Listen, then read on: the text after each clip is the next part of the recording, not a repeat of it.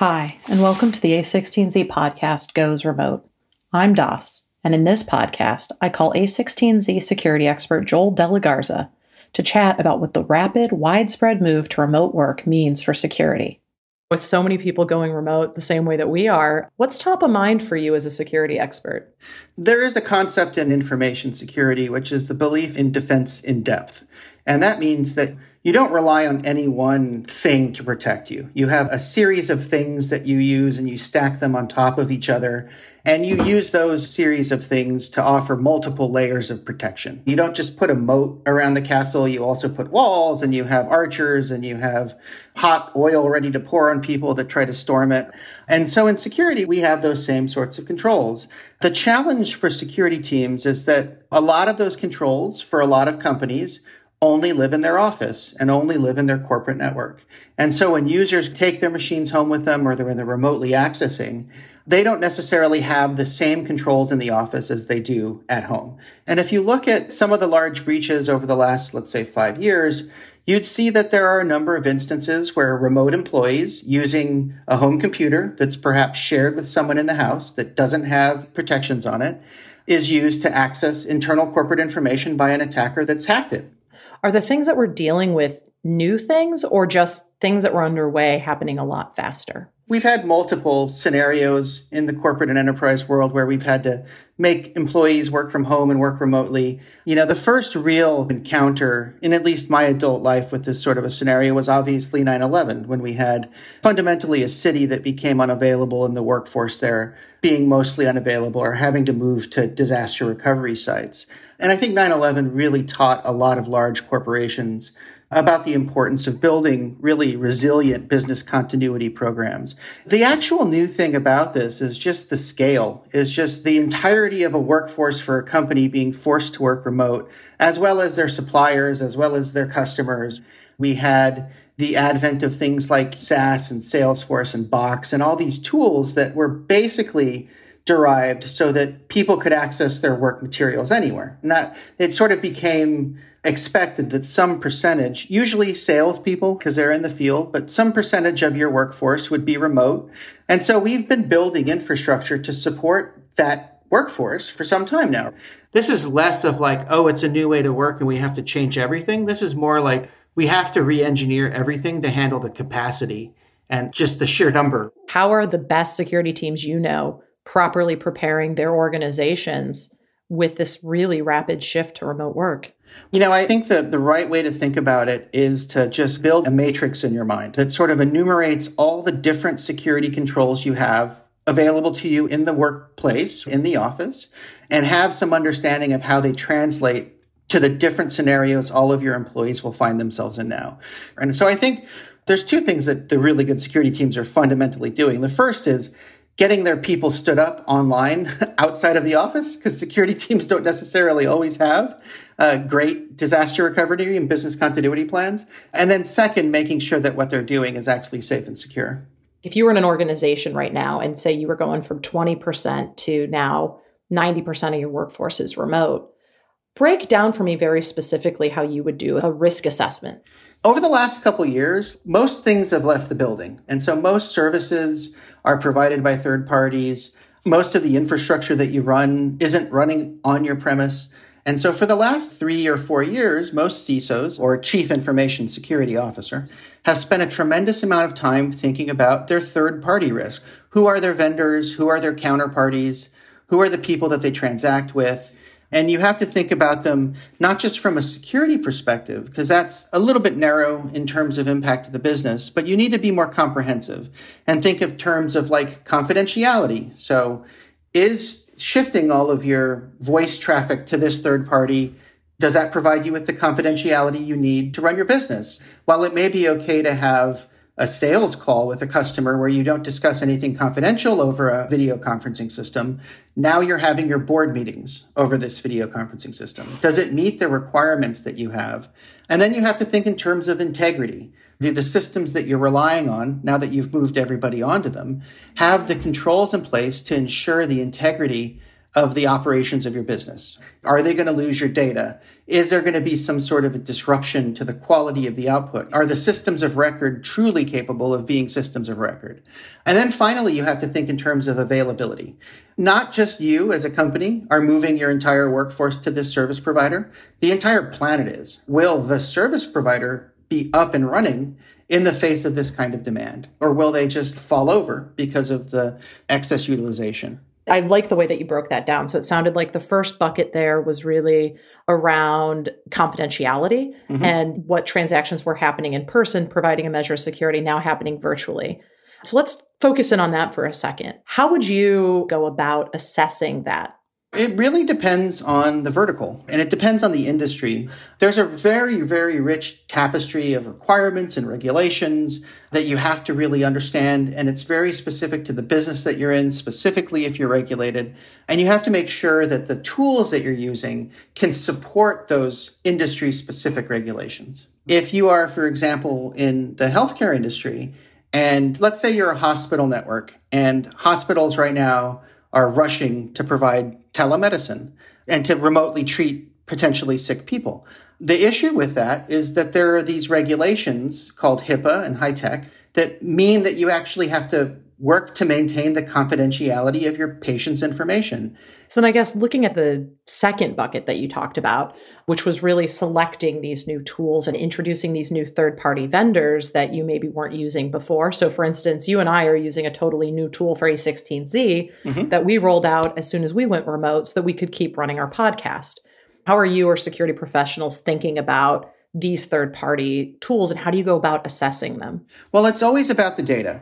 For example, we're recording a podcast. This is public information. Eventually, it's going to be released. And so the sensitivity of our discussion that we're recording right now is low. It's fundamentally public data. Whereas if we were talking about a portfolio company, this might not be an appropriate tool because it might not adequately protect those discussions. And so we really have to understand first the sensitivity of the data and then match that data sensitivity to the security features and capabilities of the tool. Generally, marketing teams are kind of free to experiment with tools that are maybe not industrial grade security. But the moment that you start talking about transferring customer records or transferring personal information of your customers or any intellectual property, then you really need to understand the tools, and a very quick adoption and migration path could potentially get you into a not so great place. It's interesting you mentioned quick adoption because that is absolutely what we're seeing right now. When you suddenly have, in our case, all of the A16Z going remote, we suddenly needed all these new communication tools that we didn't use before. So we are rolling them out relatively quickly. How are IT and security teams keeping up with the fact that people are rapidly adapting to this? Things are changing daily. How do they balance that with security? At A16Z, we've been fortunate in that we've probably spent the last 2 years really focusing on eliminating any kind of custom solutions, not having servers under people's desks, not having servers at all, focusing on using cloud infrastructure and SaaS. And so when this event happened and we had to pivot, credit to our IT team, they did some wonderful work, but we were really well positioned. There wasn't a whole lot of stuff other than adding a few new services that were disruptive. I think the way that the modern enterprise has built their data stores is somewhat similar, so that a lot of the data that a company has that could very easily flow out of the organization are generally pretty well controlled. Often we're used to these large enterprise rollouts of new tools. They take a long time. But now you have a workforce going remote and you maybe need to roll tools out faster. What steps are you seeing people cut or needing to add to get the tools out and into the hands of workers in order to do virtual work? Usually one of the longest pulls on any of these kinds of tool deployments is the legal and contract negotiations. It's the kind of thing where the length of your proof of concept is probably half the length of the debate you're going to have with the vendor about limits of liability. Like, people complain about IT, but if you really want to prolong something, bring a couple lawyers. And especially when you have to have IT people, technical people work with lawyers, it compounds it. So I think where I've seen things getting quicker is just on the procurement side, on the contracting side. We've gone through a 3-year process of large enterprises telling employees, don't use your credit card to buy a SaaS service. That window seems to have opened up a little bit. And so you're seeing people paying for things with personal or corporate cards to get services deployed and unrolled. And I think IT and legal, they're going to be flexible. They're going to keep the business moving. There's probably going to be a lot of contract review and a lot of teeth gnashing over the next couple months as they figure out what they've allowed into the enterprise. What in your mind works and doesn't work to be communicating out to the organization at this time? And what would you be reiterating to individual workers? The user tends to be the weakest link in any security system.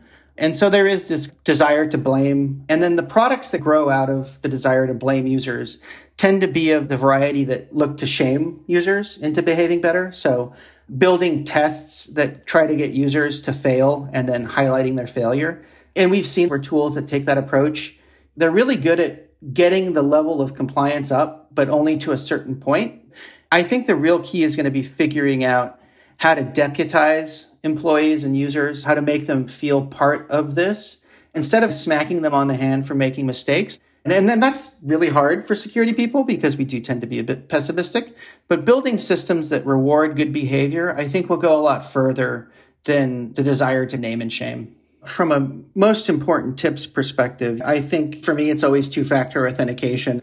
At its most simplest level, two-factor authentication is the way you log into a system using two factors or two things. And from a security perspective, you want one of those things to be something you know, like a password. I've got a password and that's the thing I know. And then the other one of those things to be something you have, like a hardware security key. And so it becomes very difficult for an attacker to get access to your system because not only do they have to have your password, they also have to have access to your key. And so it really frustrates what is ultimately the single largest source of hacking in the world, which is stealing someone's username and password. In general, while using a phone is better than just using a username and password, from our perspective, it's not as strong as using a dedicated piece of hardware to protect your login accounts. So if that text message that gives you the code on your phone, probably not as good as some sort of hardware key you're plugging into your computer when it comes to two-factor. Correct. And for systems that you care about, I mean, you should really use a hardware security key. And if you're at home and you're not using strong two-factor on your corporate resources or even on your personal laptop, then certainly make sure that you enable that. I also think at home, if you're not using a corporate issued laptop or workstation and you're using your own equipment to access your workplace, double click on the security of your own machines. You make sure that they've got usernames and passwords, that you're running some kind of antivirus software, that you're patching your systems. Ideally, you're not sharing computers. So you've mentioned business continuity planning a couple of times. Explain to me kind of what that concept means to a security professional. It's kind of the job of a security professional and more broadly risk professionals in an organization to sit around thinking about what's the worst possible thing that could happen to the business. And so you come up with this list of things that could potentially disrupt your business. Now, they may be hurricanes, they could be earthquakes, it could be a hacker attack, it could be a breach, it could be ransomware, it could be a nation state attack, it could be war, whatever the case may be. You estimate their risk to the business, like if this happened, how big of an impact would it have? What's the probability of a global pandemic happening, for example, or an event that forces all of your employees to work from home? And a business continuity plan is developed to help manage those risks so that you can continue to run your business through any sort of adverse changes. It's not dissimilar from what a CFO or a financial planner would do, where they try to figure out the risks from a credit perspective, like our credit market's going to shut. Do we have market risk? Is our stock price going to fall? Which industries and orgs are having a harder time with that business continuity and maintaining going remote? And why? What are the unique challenges if you start to break it down by industry? I think if you break it down by industry, you see that the businesses that are having the biggest challenges are the ones that have never had a significant disruption. Whereas if you look at banks, who were primarily the ones impacted by 9/11, they've been able to fairly seamlessly transition to remote work. They've been able to take up different locations and implement their pandemic response plan. There haven't been any disruptions to the financial system. We've seen people doing panic ATM withdrawals and the ATM and banking infrastructure doing just fine with it. If you look at Deutsche Bank on 9/11, Deutsche Bank invested a bunch of money in business continuity. They could seat their employees on the other side of the river. They had backups. They were running off site. In response to that catastrophe happening, they were able to quickly resume business, settle their trades, not suffer material financial impacts. I'm sure in every meeting leading up to the event, there was probably someone saying we should cut that budget. But lo and behold, you hold fast and it turns out to be an investment that's worthwhile. I also feel like there's certain industries where either regulation or the nature of the critical infrastructure, say a power utility, they have some unique challenges. I'm curious if that's something that you're seeing or hearing about. I think that power utilities and a lot of these critical infrastructure components, they sort of have their zombie apocalypse plan. They plan for that. And I generally have faith that they're doing it well. I think the one industry, the one segment that's going to be really impacted, and we're seeing that, is actually pharma and healthcare. I think that there are just major capacity constraints in a lot of countries that just won't be able to handle a major flood of inbound requests for care. And ultimately, the reason why we are all working from home is to protect our healthcare system. Whether we're conscious of it or not, we are all engaged in a business continuity plan for the public health system right now. I mean, that is what working from home is doing so that we can keep capacity available to treat and care for people. All right, so I want to shift now and talk a little bit, not just about the security practices, but what this means for the architectures that organizations have. Because as the workforce goes more distributed, it does seem like there might be a need to re-architect the way that we do things. What are your thoughts on how this might impact organizational architectures? I think the cleanest example of where there needs to be a massive re-architecture is when it comes to like traditional VPN or virtual private networking technology. VPNs are mostly based on IPsec, which is an internet security protocol that was developed many years ago. And these protocols and these infrastructures were designed to be point-to-point. You would have many, many points around a central hub that would aggregate all of that information and then send it to other central hubs. And so in that architecture, if one point on the hub wants to talk to another point, it has to go through a central point.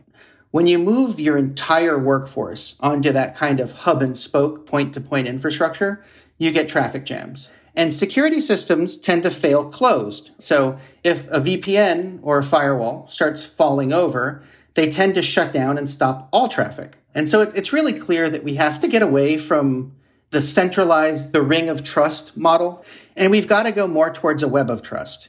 You're seeing this with a lot of the new security technology that's coming out, where they're creating these more distributed trust environments. Cryptocurrencies and blockchain are very much about that distributed trust model. Is it too broad of a generalization to say that the ability for us to scale and to not be real-time stress testing our systems is really directly related to how fast we can re-architect to distributed trust? The point-to-point architecture scales fairly linearly. And so for every increase in capacity or increase in utilization, you have to add a fixed amount of capacity. And it's just not a great way to scale from an infrastructure perspective. And so we have to get to a way where we can use capacity that's more at the edge and get away from this centralized infrastructure. So you talked about this process of re-architecting, and I've also heard about this concept of shifting to zero trust. Is that the same shift, or are those things different? They kind of cohabitate the same space, and I'd say there's a lot of overlap. But zero trust it's an idea that was kicked off, I think, by a Forrester researcher in the late 90s. And the idea was that you have to eliminate transitive trust. Transitive trust is basically the principle that if I trust you and you trust Bob, then I trust Bob. And as you could imagine, that is what attackers would use to exfiltrate data, to get access to intellectual property, to do generally bad things. Transitive trust is a very dangerous thing. And I guess the layman's way to say that is, in the old world, if you went to the office and you plugged into the corporate network, on your corporate network, you had access to a bunch of systems, and a lot of that data didn't have passwords or logins or encryption because it was on the corporate network, and the corporate network was considered safe. The moment that you got access to the corporate network, if you were an attacker, you had access to all the data. And so zero trust is about creating a distributed trust environment. We're taking away the castle and moat, and every person's home is becoming a castle, to reuse that phrase. With the changes that you see underway, with the shift away from a hub and spoke, how would you advise startups to start thinking about security in their products? I think that you're going to see a lot of companies that historically wouldn't use bleeding edge technology, actually moving towards adopting a lot of bleeding edge technology just because of the disruption. And I think it's a really wonderful opportunity for entrepreneurs that are making enterprise tech right now. I think this is their time to really get significant adoption from customers that in the old days would have wanted to see something on-prem, but now you can't get access to your premises. So you've got to try something new. Generally, we tell our startups, obviously, security is important, but as you get bigger and larger and later in your fundraising, it becomes more and more important. And then finally, when you IPO, there are specific public company security requirements that you have to meet before you even get to go public. So it is a blocker at that level. I think the focus on security is kind of shifting. I think it's going to come a lot earlier now. Typically, you'd see Series B companies, sometimes Series A companies focusing on security. I think it's going to be like a seed stage thing. So, as we wrap up, what here is a passing challenge security teams have to meet? And what is just a longer term shift in how we think about security? What's our new world order? I think the growing pains are a passing challenge. I think a lot of the large cloud providers and service providers are going to add capacity. And to be quite honest, a lot of the services I'm using right now are working fine. So I'm not super concerned about the capacity. I think the longer term change is just going to be more about keeping the security mentality. I think a lot of this ultimately comes down to users. And in a workplace where we see each other every day, you still had people falling for scams where a coworker sends you a request for money from a sketchy Gmail account and you send the money. So I think that when you put more of a social isolation in there, I think the risk of targeting users, going for social engineering to defraud people will potentially become more successful. And so I think the real focus for these organizations is finding ways to keep employees who are at home in their pajamas still thinking like foot soldiers in the battle to protect their company and their data. That's going to be a real challenge. And I think training is always proven to be one of the best returns on investment. That is a terrific note to end on. Joel, thank you so much for joining. Thank you. My pleasure.